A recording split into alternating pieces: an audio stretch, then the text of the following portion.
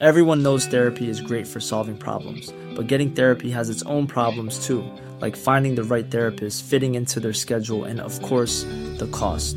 Well, BetterHelp can solve those problems. It's totally online and built around your schedule. It's surprisingly affordable too. Connect with a credentialed therapist by phone, video, or online chat, all from the comfort of your home. Visit BetterHelp.com to learn more and save 10% on your first month. That's BetterHelp, H-E-L-P.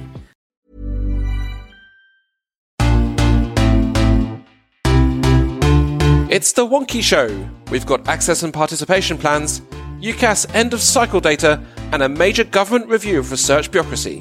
It's all coming up. Okay, we'd like to give you all of this money to do your research. What's it actually going to do in real terms? How's it actually going to affect regular people? How's it going to affect the field? And that is, to my mind, a reasonable question that you would ask if you're deciding what kind of research that you've got to...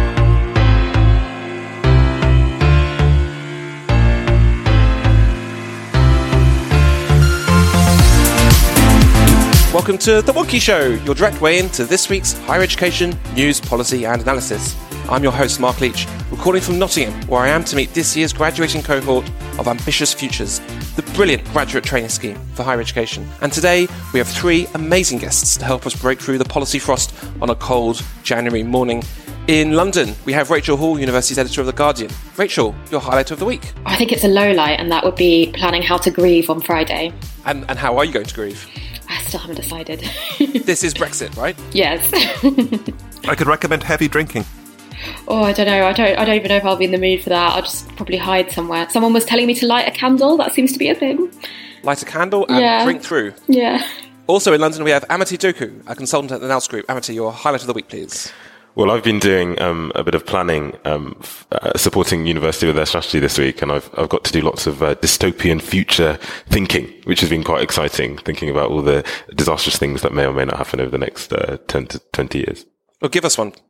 One of the things we're thinking is that we might end up with 2 or 3 internets if tensions between sort of the USA and China really get to a head in the sort of new Cold War, and what would that mean for international collaboration? And in the deepest, darkest southwest of England, it's friend to you and Y, that's Axis and Generation.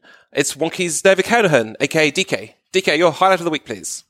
My highlight of the week would have to be what I like to describe as Wonk Christmas, which is the release of the end-of-cycle UCAS data by provider. I spent absolutely ages yesterday ploughing through all that, and if you want to see what I came up with, there's a couple of articles on the site.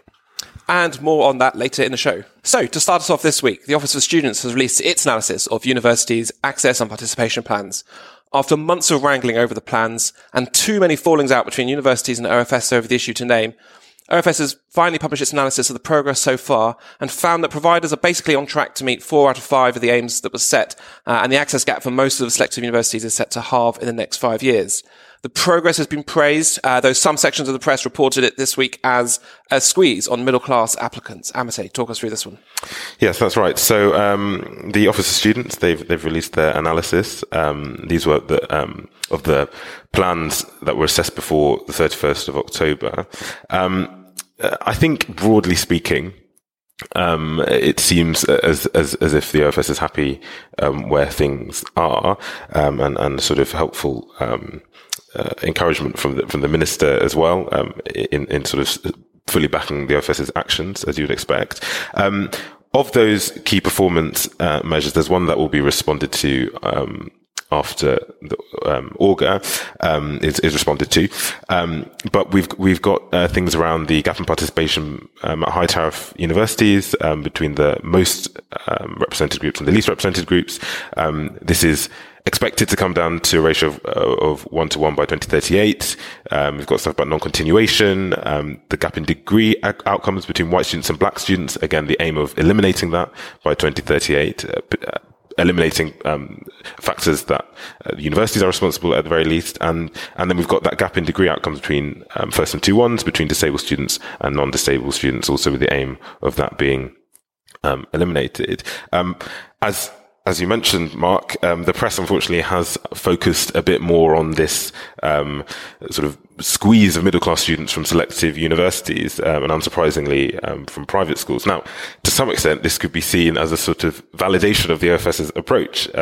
If the target is to level the playing field between those from affluent backgrounds and from disadvantaged backgrounds, then the amount of money you sort of put towards or are able to pay for your primary and secondary education shouldn't determine where you go to university.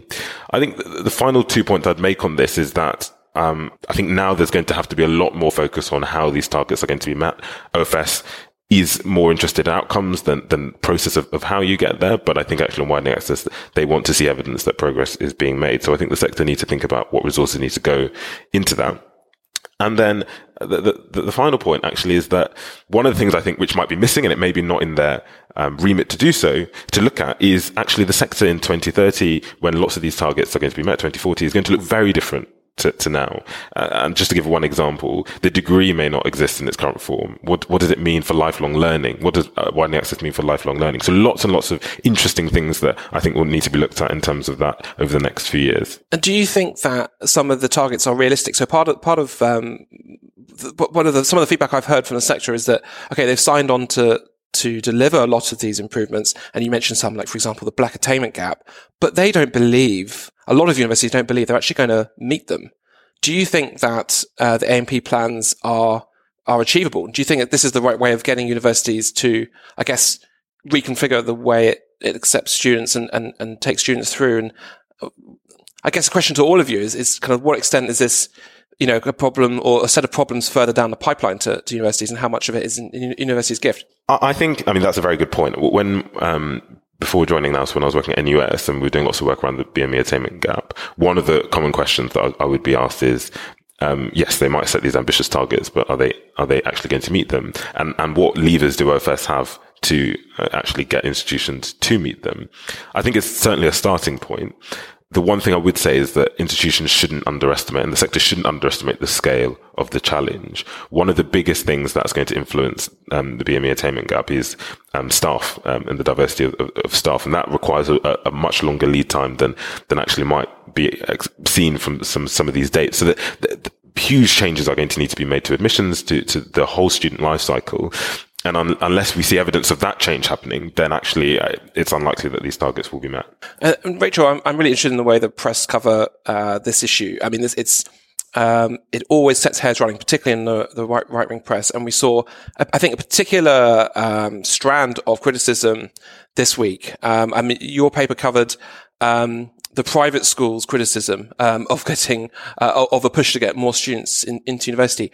You know, why do you think there is this mismatch between kind of how the media report this issue and I guess what's actually happening in the education system?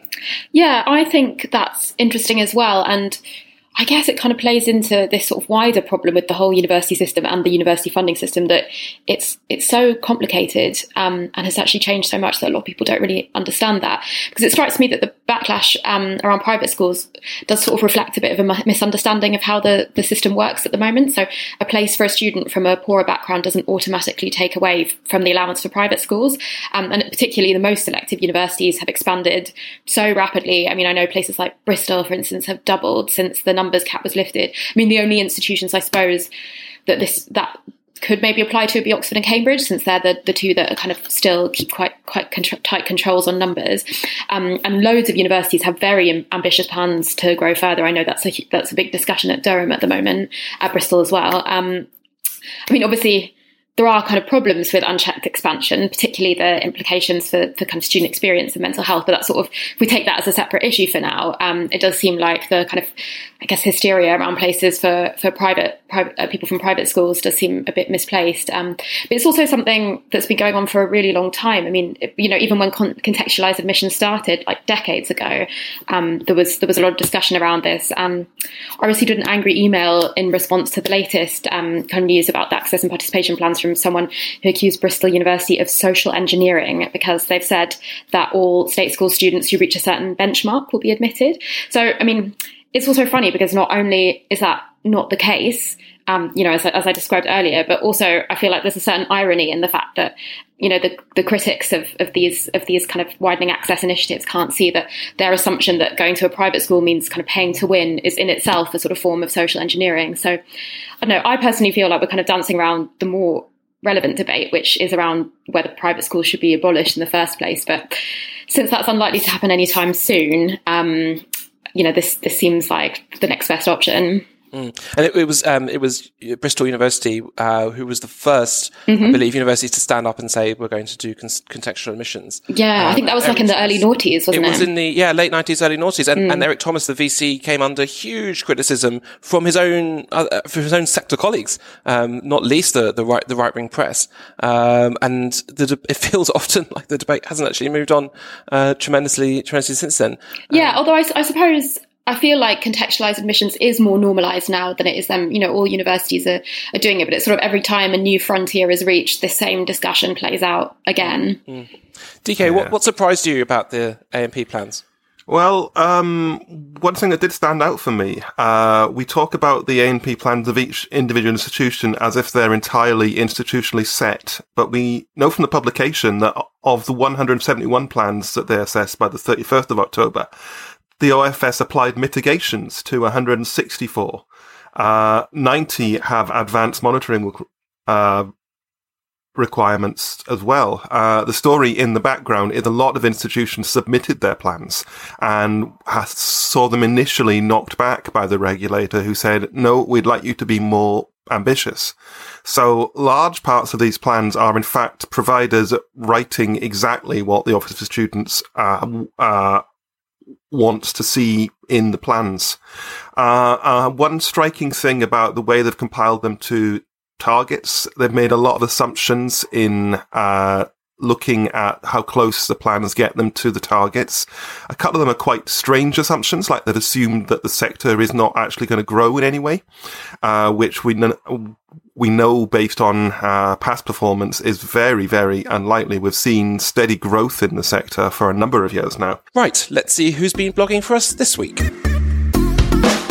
I'm Gabby Binney, Policy and Research Manager at the Association of Graduate Careers Advisory Services, or AGCAS, and this week I've been blogging for Wonky about a piece of research that we've done in collaboration with UKI, UKISA and Coventry University. The announcement last year about the new graduate route was really welcome, and everyone who worked hard campaigning to make it happen should be really thrilled. But we know that a significant number of international students don't stay in the UK after graduation, and even for those that do, they'll still face real barriers to gaining graduate level work experience in the UK. So what can we do to support their employability? The piece of research that we've done showcases some of the best practice happening in the sector already, and also highlights some of the things that universities, the sector and government could be doing better. One of the most interesting things that we found in the research was that only 28% of careers services actually feel able to meet current demand from international students, but only over 70% expect demand to increase with the new graduate route. So I make the case for universities across the sector to work collaboratively and better pool their resources to support international students and graduates and their employability. There's a real risk that if the new graduate route will actually decrease international student satisfaction. But by working together, we can improve international student outcomes wherever they go and increase the attractiveness of the whole UK HE sector. The end of cycle season is here. UCAS has released the final tranche of data about the most recent application cycle, as well as the final chapters of its report and analysis, including the bi-institutional data that we got this morning. DK, please take us on a journey down data lane. So this is a standard thing, happens January every year, although we are, I would say, politely interested in the rest of the end of cycle stuff. The big moment comes when you get to see information about the recruitment performance of individual institutions. That's normally what the headline's about. That is normally what dominates the day of HE coverage. However, this year has been different in that they also released a forecast of offer-making behaviour around unconditional offers in the 2020 cycle, which is not something they would usually do at this point. Remember, we're only 15 days after the end of after the main deadline, for UCAS on January the 15th, and they've not got much information about offer-making behaviour in the 2020 cycle to really go on at this point. So it's quite a surprising thing to make that kind of a prediction. I actually ended up speaking directly to the press office about this and said, "Okay, how have you come up about this?" Because in the publication, in the report, it's in chapter 9, they show a graph of unconditional offer making in 2018 and 2019, and we can see it substantially rising, at least in terms of the conditional, unconditional offers that everybody talks about. So what they told me is providers have already made statements about future offer-making plans, and I believe there is a plan to publish a few of these. The early offer-making in the system for 2020 cycle, that's the massive kind of 15 days of evidence, and the trend from the report back in December that students are less likely to focus on this. And that strikes me as quite shaky ground to make a prediction on. And it's surprising to me that they would lead with that prediction rather than all of the interesting nuggets that are in the end of cycle. Give us a sense of the picture then last year. So who are the big winners and losers? So looking at last year, what I picked up is there's a strong performance in post-92 institutions. If you split things and look at them by groups, you can see a big growth from the University Alliance and a big growth from Million Plus. Both of the build on slight growth last year as well after a long period of decline. The Russell Group seems to be plateauing. As you know, there's been a lot of conversation about huge growth in the Russell Group since 2012. That primarily happened in the early years of the decade and is now very much evening out. The big winners in terms of institutions, Leeds Trinity University's intake grew 66% over last year. Coventry University grew 20%. And you have to go down to King's College London at 15% to find a Russell Group institution that is substantially growing. There's a slight anomaly at the University of Bedfordshire, who managed to grow 103%, which is a bit... we can talk about that later. In terms of contraction in intake, the people who are shrinking over last year are Solent, De Montfort. I wonder why that is. The University of Leeds, the University of Plymouth, and the University of Sheffield. And I'm going to tell you, every year we see kind of these big swings up and down.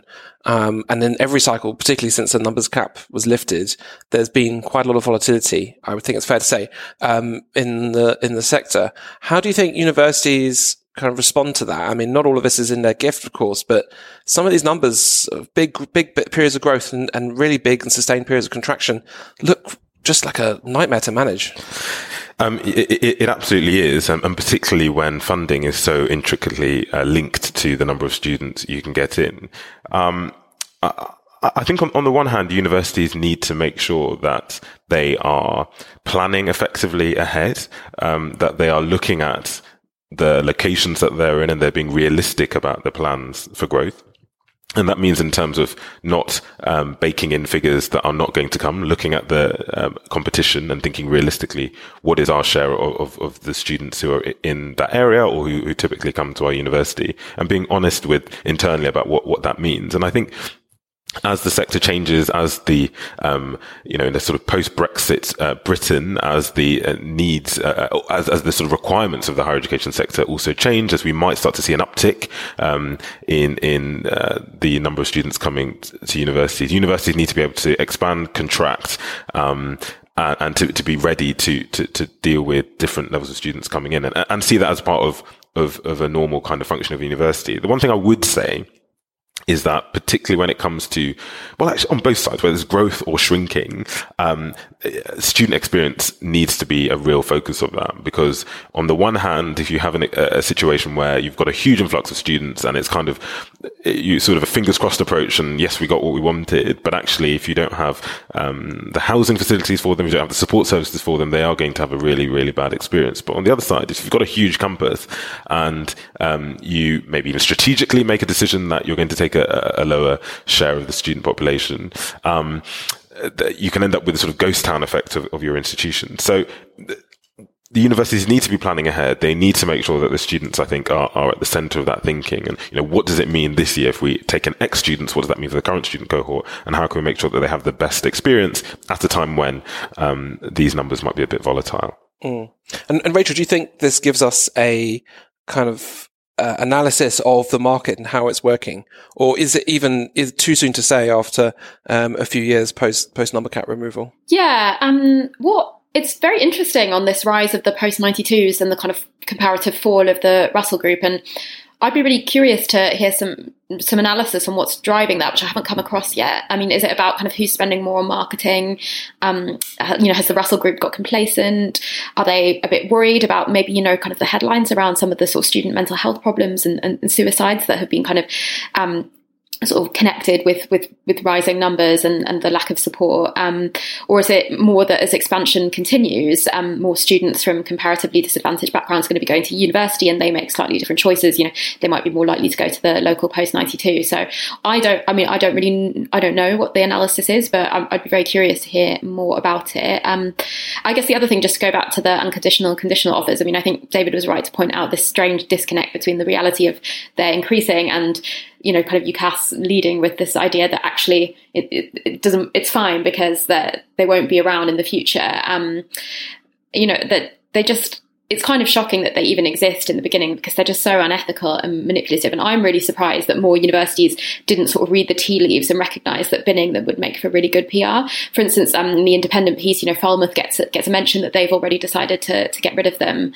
And on top of that, I guess the next sort of step after that is kind of more scrutiny of the other ways in which universities are trying to court applicants. I'm always hearing about things like free gym passes, free laptops and so on. And if you think about what the objective of those is, it's to try and force the hand of someone who might be sort of quite young and inexperienced at making decisions into doing something that the university wants. I do think at its worst end, that's often the case. But I mean, in terms of bad PR, in a competitive market, you can sort of understand the decision to say, well, we can take a PR hit because actually if we don't get student numbers, then we're not going to survive. I mean, it's kind of a running joke we've had at Wonky since numbers cap. It's pretty much everything the sector has tried. There's been a backlash against, oh yes, we want a competitive market. Hold on, but not like that. And the government is putting pressure on universities via the system it's handed them. This is a topic we've talked about on the show time and again. And it doesn't seem like there's an easy answer. DK, I want to come back to some of the stories under the data. And Rachel pointed out, this question, do we know why some of these large expansions and large contractions are happening? I mean, you mentioned one university with over 100% expansion, but obviously from a low base. So what's going on there? We should talk, that was the University of Bedfordshire, which was a bit of a surprise. What's happened is that they have massively expanded in two subject areas, an expansion of business and social studies courses. I don't know for sure exactly what the story is there, but that looks to me like they've taken on a load more franchising arrangements where they have a course but somebody else teaches it for them. Particularly business courses are popular in such arrangements. So I think for some of the swings, we might be seeing something like that. In terms of overall university strategy, in conversations with strategic planners that I've had, I get the sense that the dash for growth in the early years of the decade is, in most cases, largely over. People are no longer assuming that the market will mean that they can grow quickly. So a lot of planners are starting from the idea of what size would they like the university to be? What's their resource base? What academics do they have? What accommodation do they have to support a credible and worthwhile student experience without spending significant extra money on new infrastructure. So especially in the Russell Group, I think you're seeing people who are thinking, okay, we're round about the right size at the moment. We need to look more at the mix of students that we're recruiting and less at overall growth. Hello, it's Jim from the team. The Secret Life of Students 2020. It's our student experience conference where we'll be doing student experience differently. 19th of March, London, Mermaid Centre. You've got to be there. It's all about doing the student experience differently. We're going to bring together research and intel and review everything we learned about students in 2019 and ask what that means for government and regulators and universities and their student unions. It's about getting beyond the stale debates and case studies and rethinking the student experience, bringing together experts and sector leaders and managers, as well as student leaders and student union managers to forge a new agenda for students. What does that mean? Well, we'll look at what the new government and the associated regulatory agenda mean for students. We'll take a look at what major changes to funding, the TEF and the National Student Survey could mean for universities and their student unions. If Generation Z is a generation that treasures fairness, we'll think about how we can respond to strengthen students' rights, how teaching and learning could be changing to adapt to 2020's busy students, and we'll have a think about what student influence and partnership mean in a world of big data.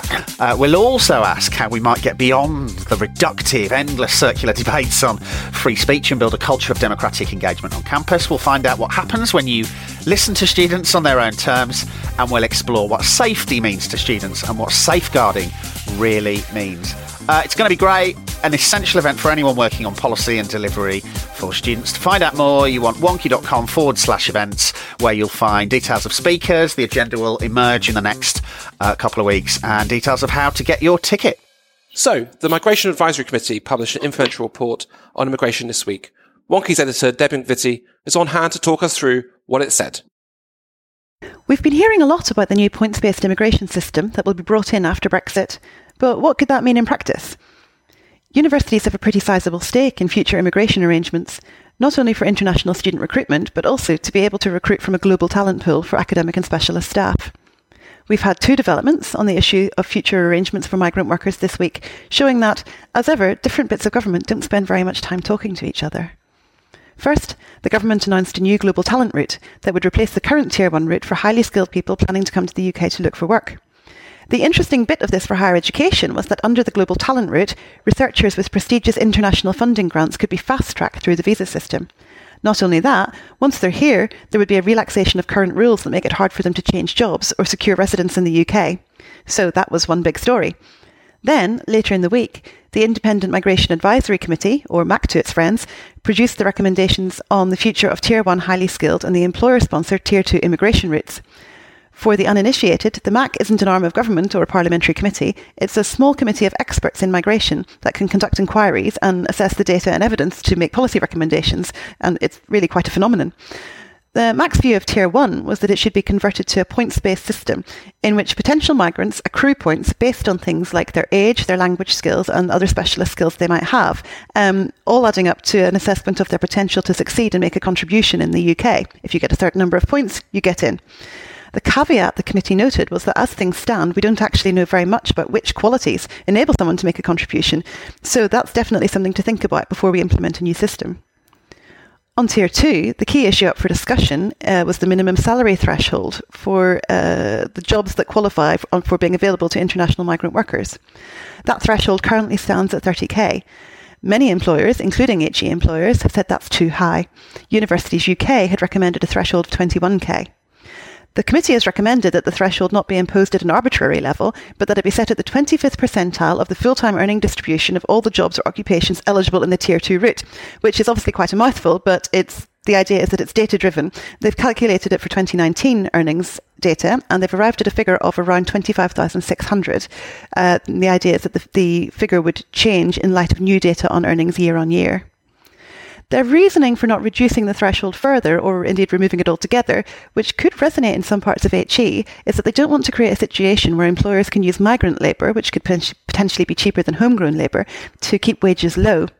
The occupations in the Tier 2 route tend to be more public sector and professional occupations, and the committee sees that route as being aligned with the aspiration to create a high-skilled, high-wage economy. There's no requirement for government to accept the committee's recommendations. They are only advisory, but their view does carry a lot of weight. We're expecting an immigration white paper in the early spring, so no doubt there'll be plenty more in this debate in the coming months.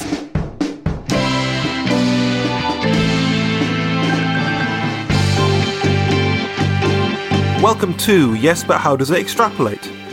If this podcast segment had a commemorative 50p piece, the inscription would absolutely use the Oxford comma. In 2019, the UK sector's acceptance rate, which is the number of acceptances divided by the number of applications, kind of a measure of how difficult it is to get a place you apply for, was 76.62%. By what year would you expect it to reach 100%? Oh no. I haven't got much of a frame of reference for this. Never?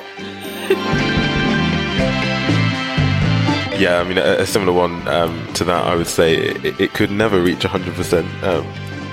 And the answer is never.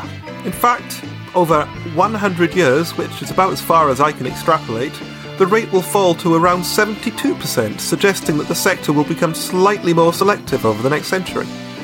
Data is from HESA, and where the data doesn't exist, I've extrapolated it. And finally, the government has confirmed a major review of research bureaucracy, including the scrapping of the Pathways Impact Statement, the impact measure made in grant applications, and this has set academic and research Twitter on fire the last few days. Rachel, talk us through it. Yeah, so there's this new major review of research bureaucracy and methods, and that's looking to tackle the unnecessary paperwork, the arduous funding applications and research processes in order to help researchers kind of focus on actually doing proper work. So it was widely reported last week after a leaked email came to light and has now been confirmed. And there's been sort of a little bit of kind of controversy over it because on the one hand, I mean, there's a lot of value in the impact agenda, which is kind of a way of getting researchers to focus on making sure that their research has real world implications. But there's always been an element of controversy over just the level of work and whether actually the statements that are being submitted, how meaningful are they? Are they incentivizing kind of busy work that doesn't really need to be done? So I think, sort of leaving aside for a minute kind of the value of the impact agenda, I think more broadly any move to lessen bureaucracy for researchers is really important. So we've seen through things like the university and college union pay and pension strikes, just how strong feelings are on campus around academic workload and the connection between anxiety and stress. And specifically in relation to researchers, this was a point that was made by Wellcome's report on changing research culture, which came out a couple of weeks ago. And part of that involved highlighting the amount of time that researchers have to spend on funding applications and the toll that takes on their mental health. In response to that, we published a piece from Anton Muscatelli, who's the Vice-Chancellor of Glasgow, in which he urged universities to respond with practical solutions, so kind of looking to reduce bureaucracy wherever possible. So I feel like this initiative kind of taps into that broader conversation. Just as an example that he gave, he said that Glasgow is trying to hire more administrative staff and also introduce digital shortcuts in order to reduce the bureaucratic burden. But I think it's becoming increasingly clear that all the different actors in research culture, whether, that's the example of the universities, and Wellcome was also highlighting the responsibility of funders. And here we've got the government trying to do something, all have a responsibility to come together to improve the working environment and to minimise stress. Separately, I guess another interesting point is how this is kind of an intriguing decision to run in parallel with what's often seen by researchers as a broader government drive aimed at increasing how much research is done with strategic economic priorities.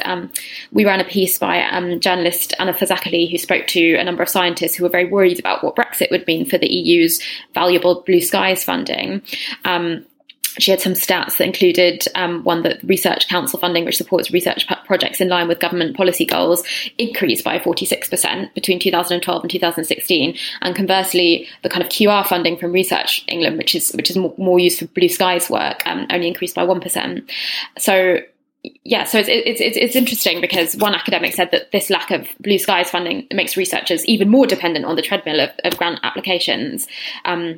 But it's also interesting, as another point made by the academics, was how they're sort of actually fed up of unnecessary distinctions being made between blue skies and applied research, since they have a kind of symbiotic relationship. So that kind of reflected the point that, I read James Wilsden's piece that he wrote for Wonky about this move kind of being indicative of the idea that impact has matured and is now kind of baked into the REF process, and there don't need to be these sort of distinctions that a lot of scientists think are quite arbitrary. Amita, do you think this spells the end of the impact agenda?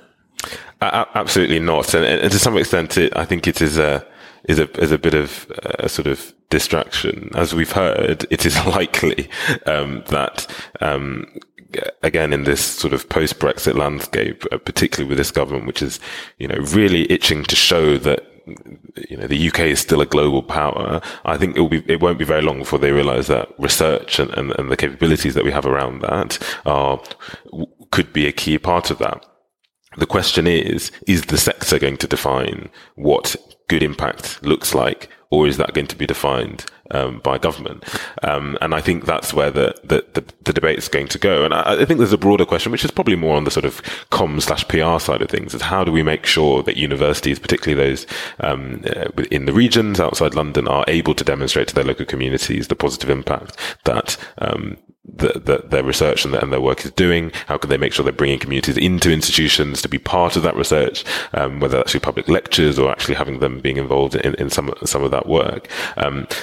I suppose there is a broader trend which is also to be welcomed, and it's encouraging to see that any attempt really to streamline processes and to really find new solutions to bureaucracy is welcome, and I think that's certainly a good thing. But I think, if anything, that sort of march towards making sure that research has clear positive impact, whether that's in the short term or the long term, that's not going anywhere. I know that UKRI obviously makes its own decisions about things like grant applications, but it's been said by James Wills and others that it's an early sign that they're willing to kind of, I guess, acquiesce to the Dominic Cummings agenda.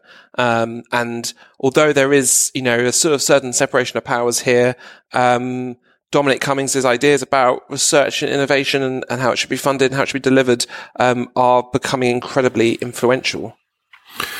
I think we should start by saying Dominic Cummings is not the Messiah. He's a very naughty boy. He's an old blogger. He said all kinds of stuff. Probably some of it he still believes. Probably some of it he doesn't.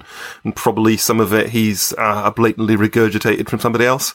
In terms of the Haldane risk that you are hinting at in terms of direct government influence over what subjects of research are researched and how, we've always had government influence at the top level. I mean, which research programs are going to be launched? Which are is it 10 or 12 grand challenges that we need to look at? And there's going to be research funding for that. In terms of the erosion of Haldane, we have the UK ARPA idea, the idea of like a special projects decision that are going to fund long-term kind of risky projects, which I think is a really good idea. I mean, that's obviously got questions that need to be asked about the role of peer review and academic oversight of the decisions of those projects.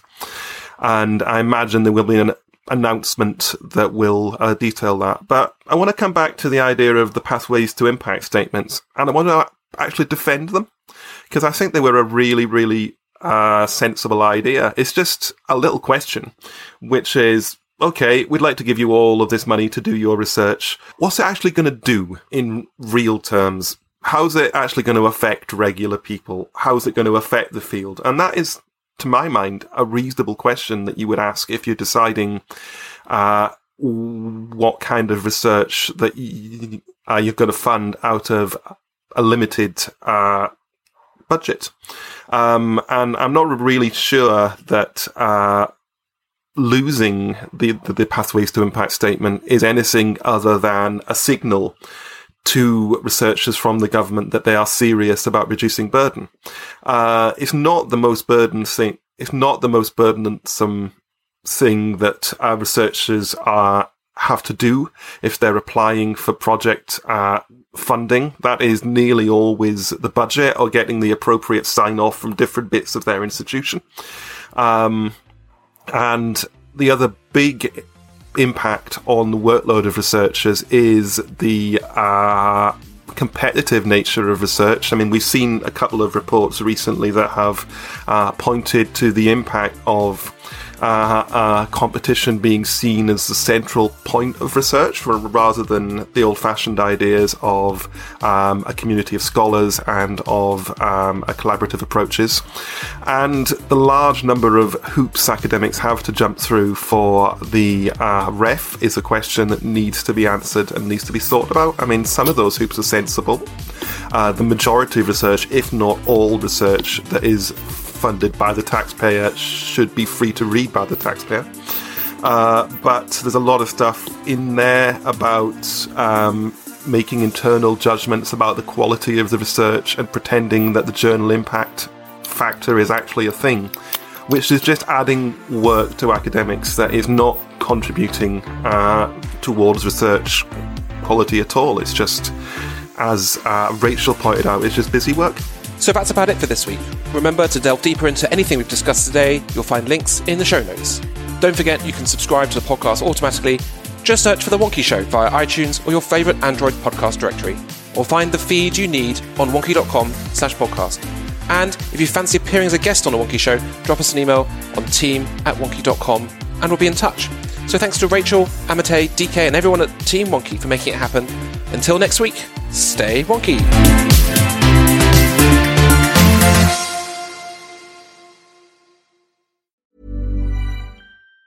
Planning for your next trip? Elevate your travel style with Quince. Quince has all the jet-setting essentials you'll want for your next getaway, like European linen, premium luggage options, buttery soft Italian leather bags, and so much more. And it's all priced at 50 to 80% less than similar brands. Plus, Quince only works with factories that use safe and ethical manufacturing practices. Pack your bags with high-quality essentials you'll be wearing for vacations to come with Quince. Go to quince.com/trip for free shipping and 365-day returns.